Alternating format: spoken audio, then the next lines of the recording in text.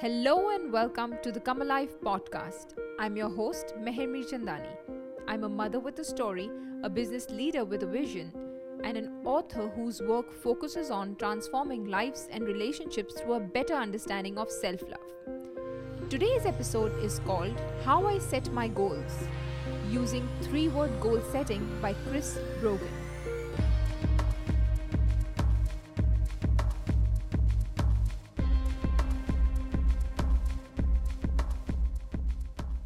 So in this episode, I will share how I took action using this framework in 2021 and how I felt I've done now that we are at the end of the year. However, for now, my goal is to teach you the 3-word technique, how to choose those 3 words, and what they should mean to you to be effective. My 3 words was first created by Chris Brogan, a fellow author and also an early pioneer in social media. This technique was created to ensure that the actions you take during the year are encompassed in 3 valuable words that align to your goals. These 3 words are just the tip of the spear and must be followed by authentic desires, actions, and progress. He also emphasizes that by choosing 3 words, no more, no less, you create a compass for yourself that helps you make decisions faster and reflect regularly. In real terms, anytime you are at a crossroads or need to make a tough decision, like should I take on this project or new client, you must first ask yourself, does it fit in my 3-word set for the year? The answer should arrive sooner rather than later. As the famous quote by Benjamin Franklin says, if you fail to plan, you are planning to fail. I can't think of a better way to summarize what I call the December feeling, i.e., the feeling of knowing that you didn't achieve what you set to achieve a year earlier. From talking with clients, I have understood that the goals which often fade away or fail are either too vague, can be misinterpreted, or do not align with the person's authentic desires. There is literally no point in saying, my goal is to get a promotion when you hate your job. The opposite of this is to create 3 clean and clear words. And if your actions do not contribute to these 3 words, then they are false goals and a one-way ticket back to the next December feeling. So before I get into the 3 words I have set for myself this year, let me tell you about my past experiences.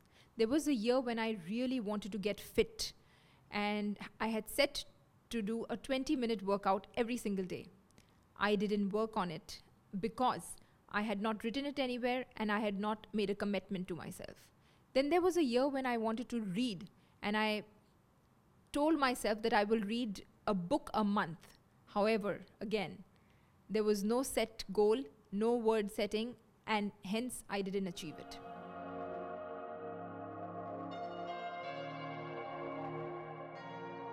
So I've been using this technique for multiple years now, and I have seen progress. Let me share with you what I have done for 2021. My 3 words for 2021 were serve, contribute, and strength.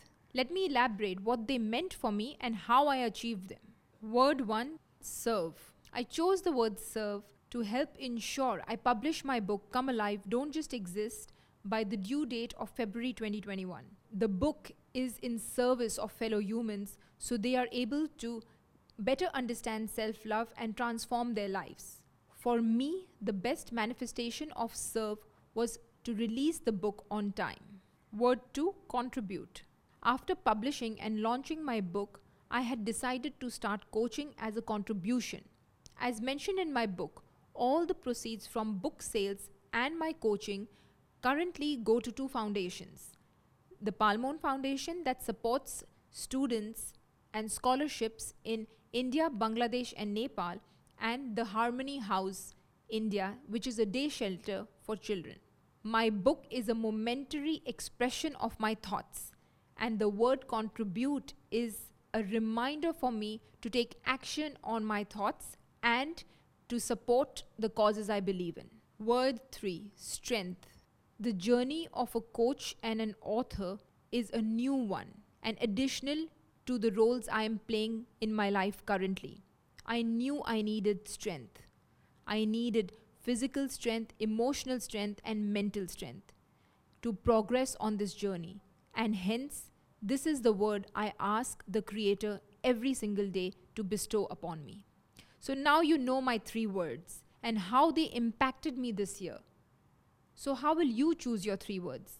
Well, here are some tips I picked up while studying Chris, combined with my own experiences implementing his approach. 1. Don't make your 3 words into a phrase.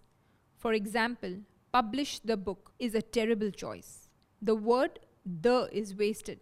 Publish and any of the acts involved in it can be summarized in an umbrella word like share. 2. Make the words actionable. Expand is better than bigger.